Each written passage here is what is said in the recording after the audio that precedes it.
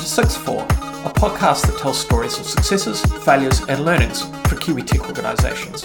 I'm your host, Bradley Scott, and each episode I invite co-hosts and guests to tell a story of an important part of a Kiwi tech organisation's journey.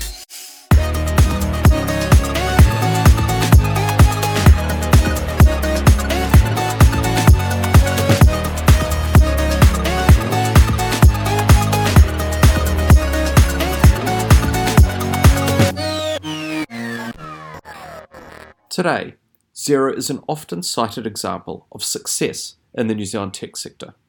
With nearly 2.5 million paying customers, annual recurring revenues of nearly 900 million, and a market capitalisation of 20 billion, Xero is now a local SaaS juggernaut. However, back in 2009, with just 6,000 customers and 1 million of revenue, the success was far from guaranteed. It was then that today's guest, one of Xero's first product managers, joined the team. And over the next 6 years, he had a front row seat to see customers grow to nearly 500,000 and annual revenues surpass 150 million. My name's Andrew Tokley. People call me Tokes. It's a abbreviation of my last name rather than a habit. I have been involved in product for probably officially since 2009. When I started at Xero. Before that, I was much more on the technology side of the game. Interestingly, nobody really knew what a product manager was then, so I wasn't actually called that. I don't know when that title actually came about. Ironically, I don't think I was ever a product manager. I started with the title of product development manager, which was really a title. I think they just made it up. Alistair Gregg, I think, he's a smart guy, thought, oh, that sounds good. He wanted to do development management. I wanted to do more product stuff, so let's munge them together and create a product development manager role. My role did change over the years, and I kept ownership of the core Xero business product for a long time, and that was important to me because that was the flagship product. It got the most attention. It was the most strategically important, and that made me feel great to be part of the success of that product. By the time I left, after about 6 years, I think we would have had around 6 or 7 product owners, maybe the first product managers who were starting to manage those product owners. And the part of the organisation I was looking after, I think we probably had 7 or 8 product teams around the core product that I was leading. Xero was founded in 2006 and listed as a public company very early in its life in June of 2007 with under 200 paying customers. However, in those early years, it was growing rapidly, and Xero claimed 1,400 customers by May 2008. Shortly after this point, Tokes joined the team. Tokes, can you describe where the company was at when you joined? When I started, they hadn't really achieved, they'd achieved a level of viable product for a very narrow use case. What was fascinating to me was everybody loved us. So we didn't feel any pressure to rock out all these other accounting features that we knew were necessary for businesses to operate at a higher level. And I remember the day when we started getting our first negative feedback going, well, what about this? And what about that? And what about being able to do this? What about this permutation of business, the way they operate, the way I operate? And so the prioritization became a lot more difficult. An inevitable point in any product's lifestyle is you're not going to impress all the people all the time. And so there was a lot of promise for what it might be at the beginning that people in those early adopter people who took it on were willing to wait for. And then we got more awareness in the market. So you got some people coming who maybe weren't as tolerant as the early adopters and who decided that they all had the impression that the product was fully baked when they came on board, and then they discovered, you don't do credit notes, you don't debit note, all this sort of stuff that they just expected it did as part of a mature business. And it wasn't all that. And so all the rah-rah that the media maybe had picked up was from those early adopters who were happy with, a website that just opened. And then you get these later adopters who are going, well, I thought it was a proper accounting package and MYOB do this and that. Why don't you do it too? Without realizing that we had a lot of catching up to do. BankRec was actually one of the few examples in the early days where we really solved a problem in an innovative way. I would argue that in the early days of Xero, most of the other features were somewhat functionary in that, GST return has certain fields on it. And sure, you need to fill that, you need to be able to extract them from the data that you collect. And so there was this, we weren't building Instagram, right? We weren't building Facebook, but we were trying to create those necessary data inputs and outputs with a good experience behind it. And so we had a lot of emphasis on the experience, and from that was driven a lot by the design team. So we had a good alliance with the design team as we built out our product capability. And I think it was only really later that we started to mature our product practice to think beyond the function. Despite that possibly simplistic approach to building the Xero product initially, the company succeeded nonetheless. Between 2009 and 2010, revenues tripled, and tripled again in 2011. Tokes, what were the threats that Xero faced at the time, and how did you navigate through them? In the New Zealand and Australia market, possibly the most likely result that would have been negative would have been MYOB waking up and maybe doing a little bit more than they had. And so they really had won in that desktop market and had done really well pre sort of Web 2.0 times, and it would have been a bad outcome if they'd started to wake up and smell the coffee a little bit earlier, and that didn't happen. And so we were given a lot of time to get ahead of them.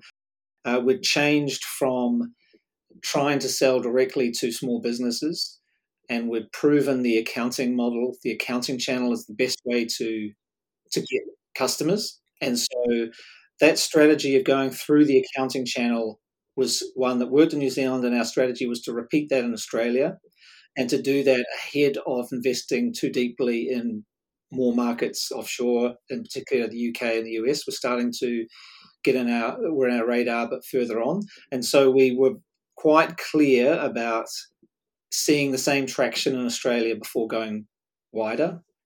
And that dictated the type of product that we built, which specialized regional features we built and didn't build, and the sort of traction we wanted to see before moving further afield.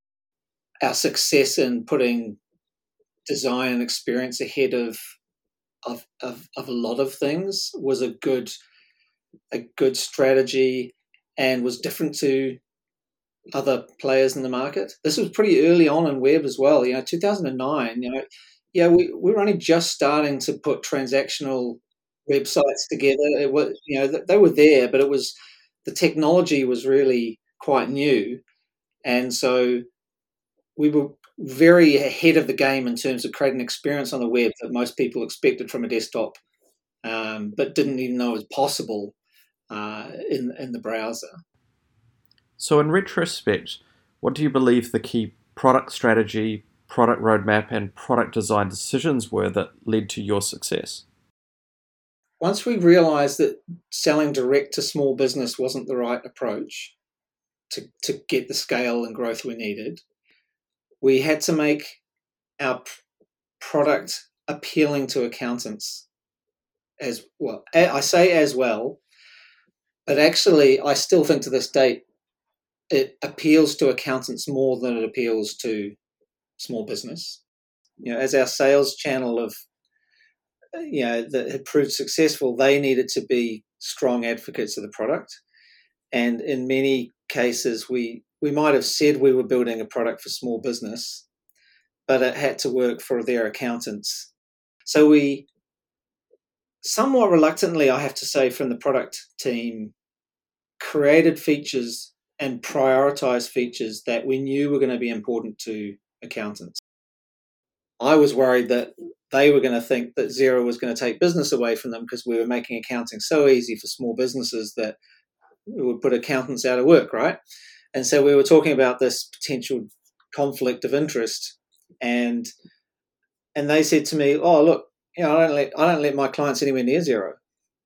And I was, "What?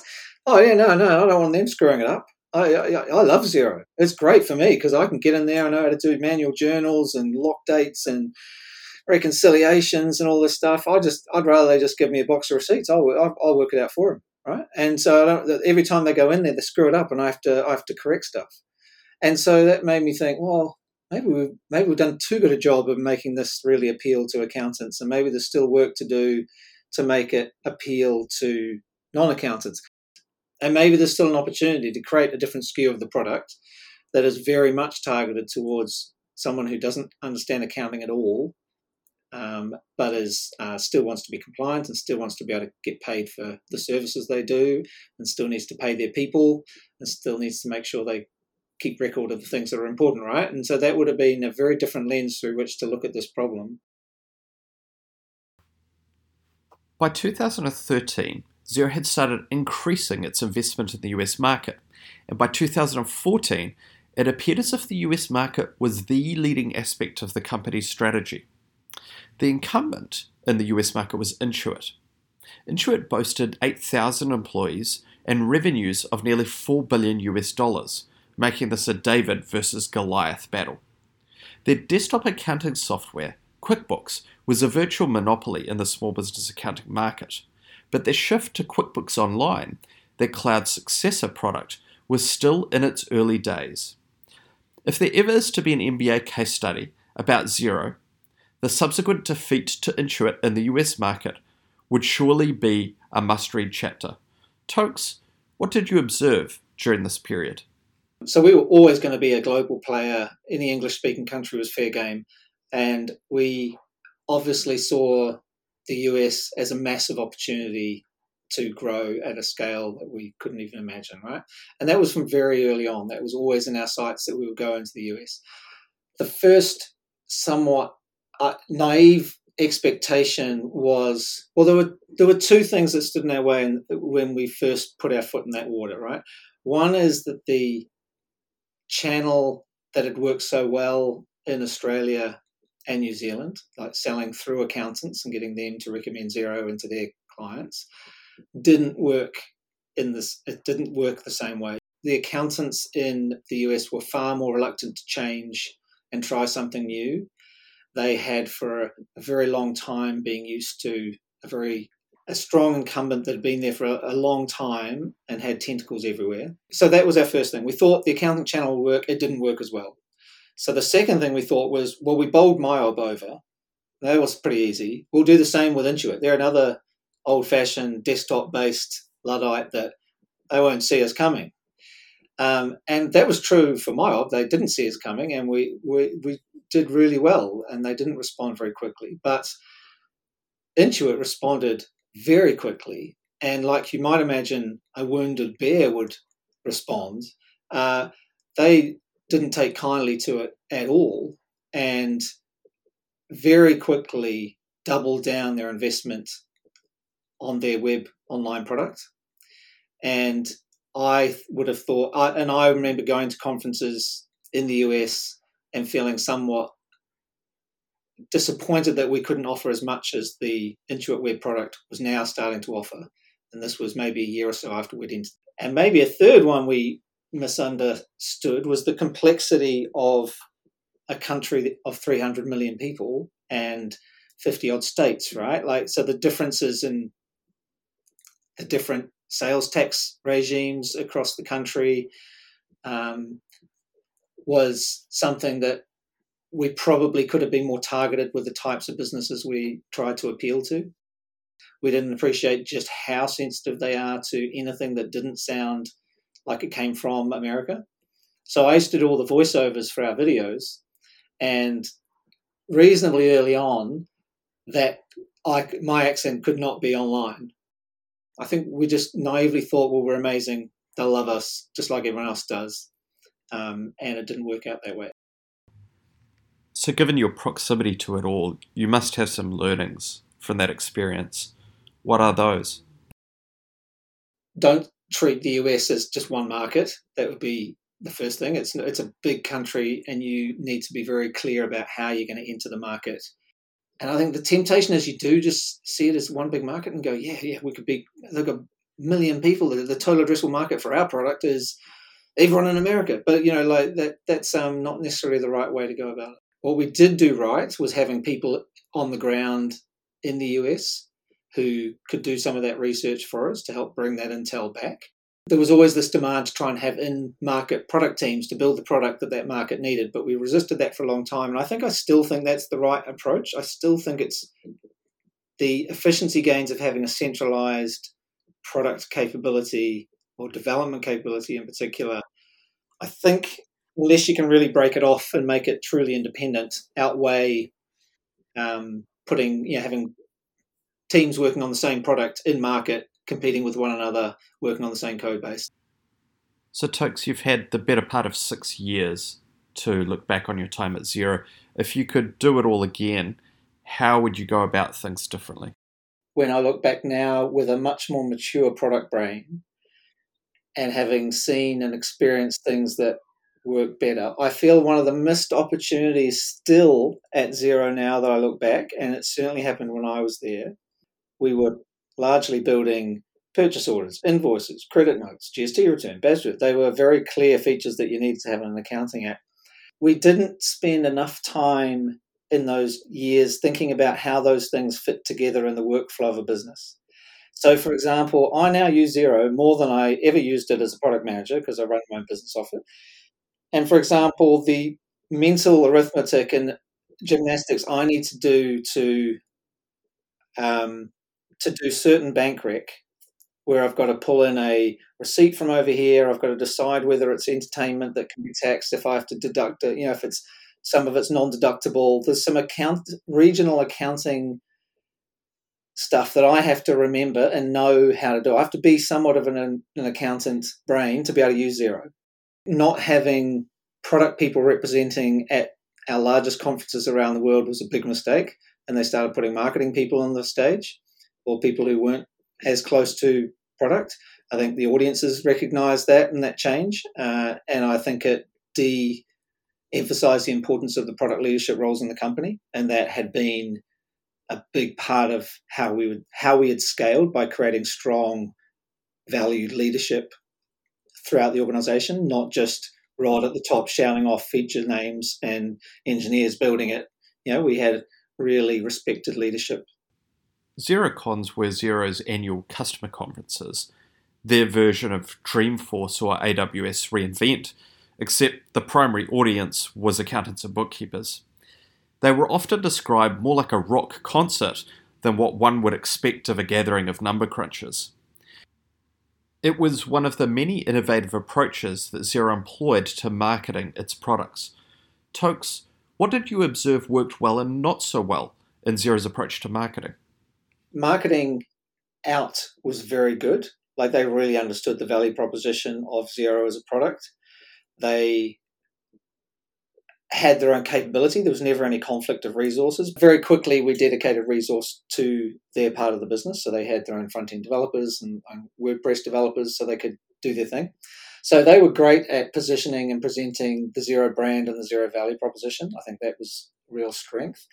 What they didn't do, and it's not necessarily because they didn't want to, and we didn't push it enough, they didn't do product marketing in that they didn't bring Intel back to the product team. They didn't identify markets that were untapped. They didn't necessarily interact with us to say, hey, we're leaking from our funnel that we're bringing to you, and for some reason they're not staying. There was a little bit of talk around that about the conversion process, and we certainly thought about it, but it was only later, probably 3 or 4 years in, that we actually got somebody from marketing who would spend a considerable amount of time with the product team. And so I think that was starting to improve to try and create that two-way balance, not just, hey, product team, what's coming out next week? What can we talk about? But much more about the understanding the value proposition before we built it. Which type of customers would this appeal to, and for what reason? What would the upshot be if they use this feature well for their business? Data science teams have to specialize in product. I think you can't just have data science and it's available to the whole business, because marketing is close. Often marketing is closer to the CEO, closer to the mouthpiece of the business, and they'll want some fancy stats coming out there to say how many billions of dollars have gone through the system that they can put in the next press release. The next funding raise, they'll need to get data to support a funding raise, right? So those data scientists can be put to good use on things that are largely irrelevant to product, and not do the deep insights work that you need from a product team. And so that was a good move to actually specialize data science into the product team and embed it in product rather than having it as an agency to the company, and we always lost to marketing. In 2014, Xero's annual report boasted it had doubled the size of its team to 758 employees, and it would go on to double its engineering team size again for the third year in succession. Tokes, how did Xero manage to grow that fast without losing the better part of its culture and what made the organisation a success? We definitely needed, from a capability point of view, to build product to keep up with demand. We were a global product and needed to create global capability. And so part of that growth would have been building local capability initially in Australia. We actually didn't just have developers and product in New Zealand anymore. We actually started to build that out in Australia and in the US around the US payroll product. And that was really important to do that in a really considered way because we'd resisted doing that. We wanted to be a development in HQ, build the core value propositions in one place where everyone could make decisions that were balanced across the market forces rather than being swayed one way or the other. So the core team stayed in New Zealand for a long time, but we did look for opportunity. We couldn't grow fast enough in New Zealand to keep up with demand, so we looked for opportunities to build modules or separate product SKUs in other markets so that they could operate somewhat independently from the rest of the engineering capability and the product capability. So in the US, it was payroll. In Australia, they did fixed assets and some other stuff I can't remember, but things that we didn't really need to collaborate. We often think collaboration is amazing, right? Like you've got to be able to collaborate. Well, it's better if you don't have to. You can move a lot faster if you don't have to collaborate. And that's what we try to do across those different offices in terms of product and engineering capability. Sure, there was needs to collaborate in some ways, but we want to minimize that to as little as possible so that they can get on and do their own thing.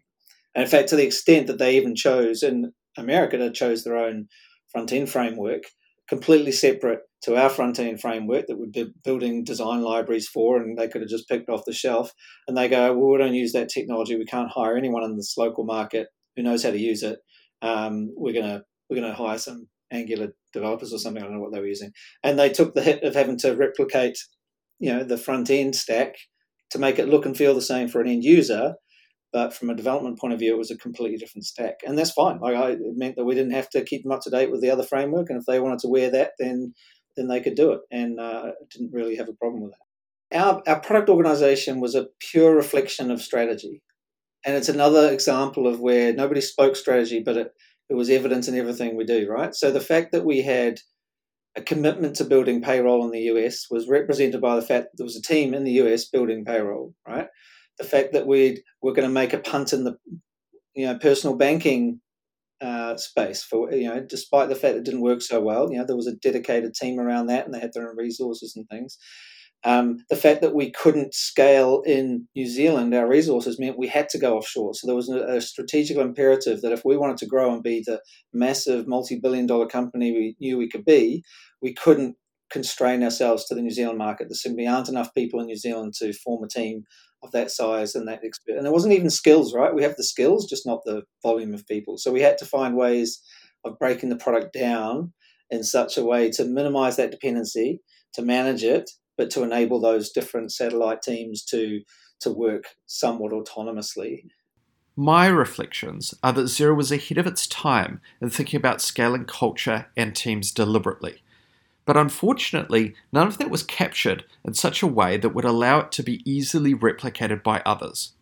A gap that's since somewhat been filled, and I would steer anyone interested in the topic to the book Team Topologies. In closing, Tokes, what is the summary of your reflections on your time at Xero and where the organisation is now? On my journey, hugely grateful that I was there at the right time, at the right place. Learned a lot about leadership, about working with people, about building products and working it all across the business. I love that. That launched my career as it is today. As I see it now, I still think people don't know how lucky they are. Xero is an amazing place to work, even at the size it is now. And I'm sure there are people in there who go, oh my God, there's so many politics and it's like, but in terms of product and engineering autonomy and ability to make a difference in their fields, I don't know many companies that empower their people to the extent that they do at Xero. I'd like to say a big thanks to Andrew Tokley, our first 6-4 guest. There is much of our discussion left on the cutting room floor, and if you're interested in our full interview, you can listen to that also.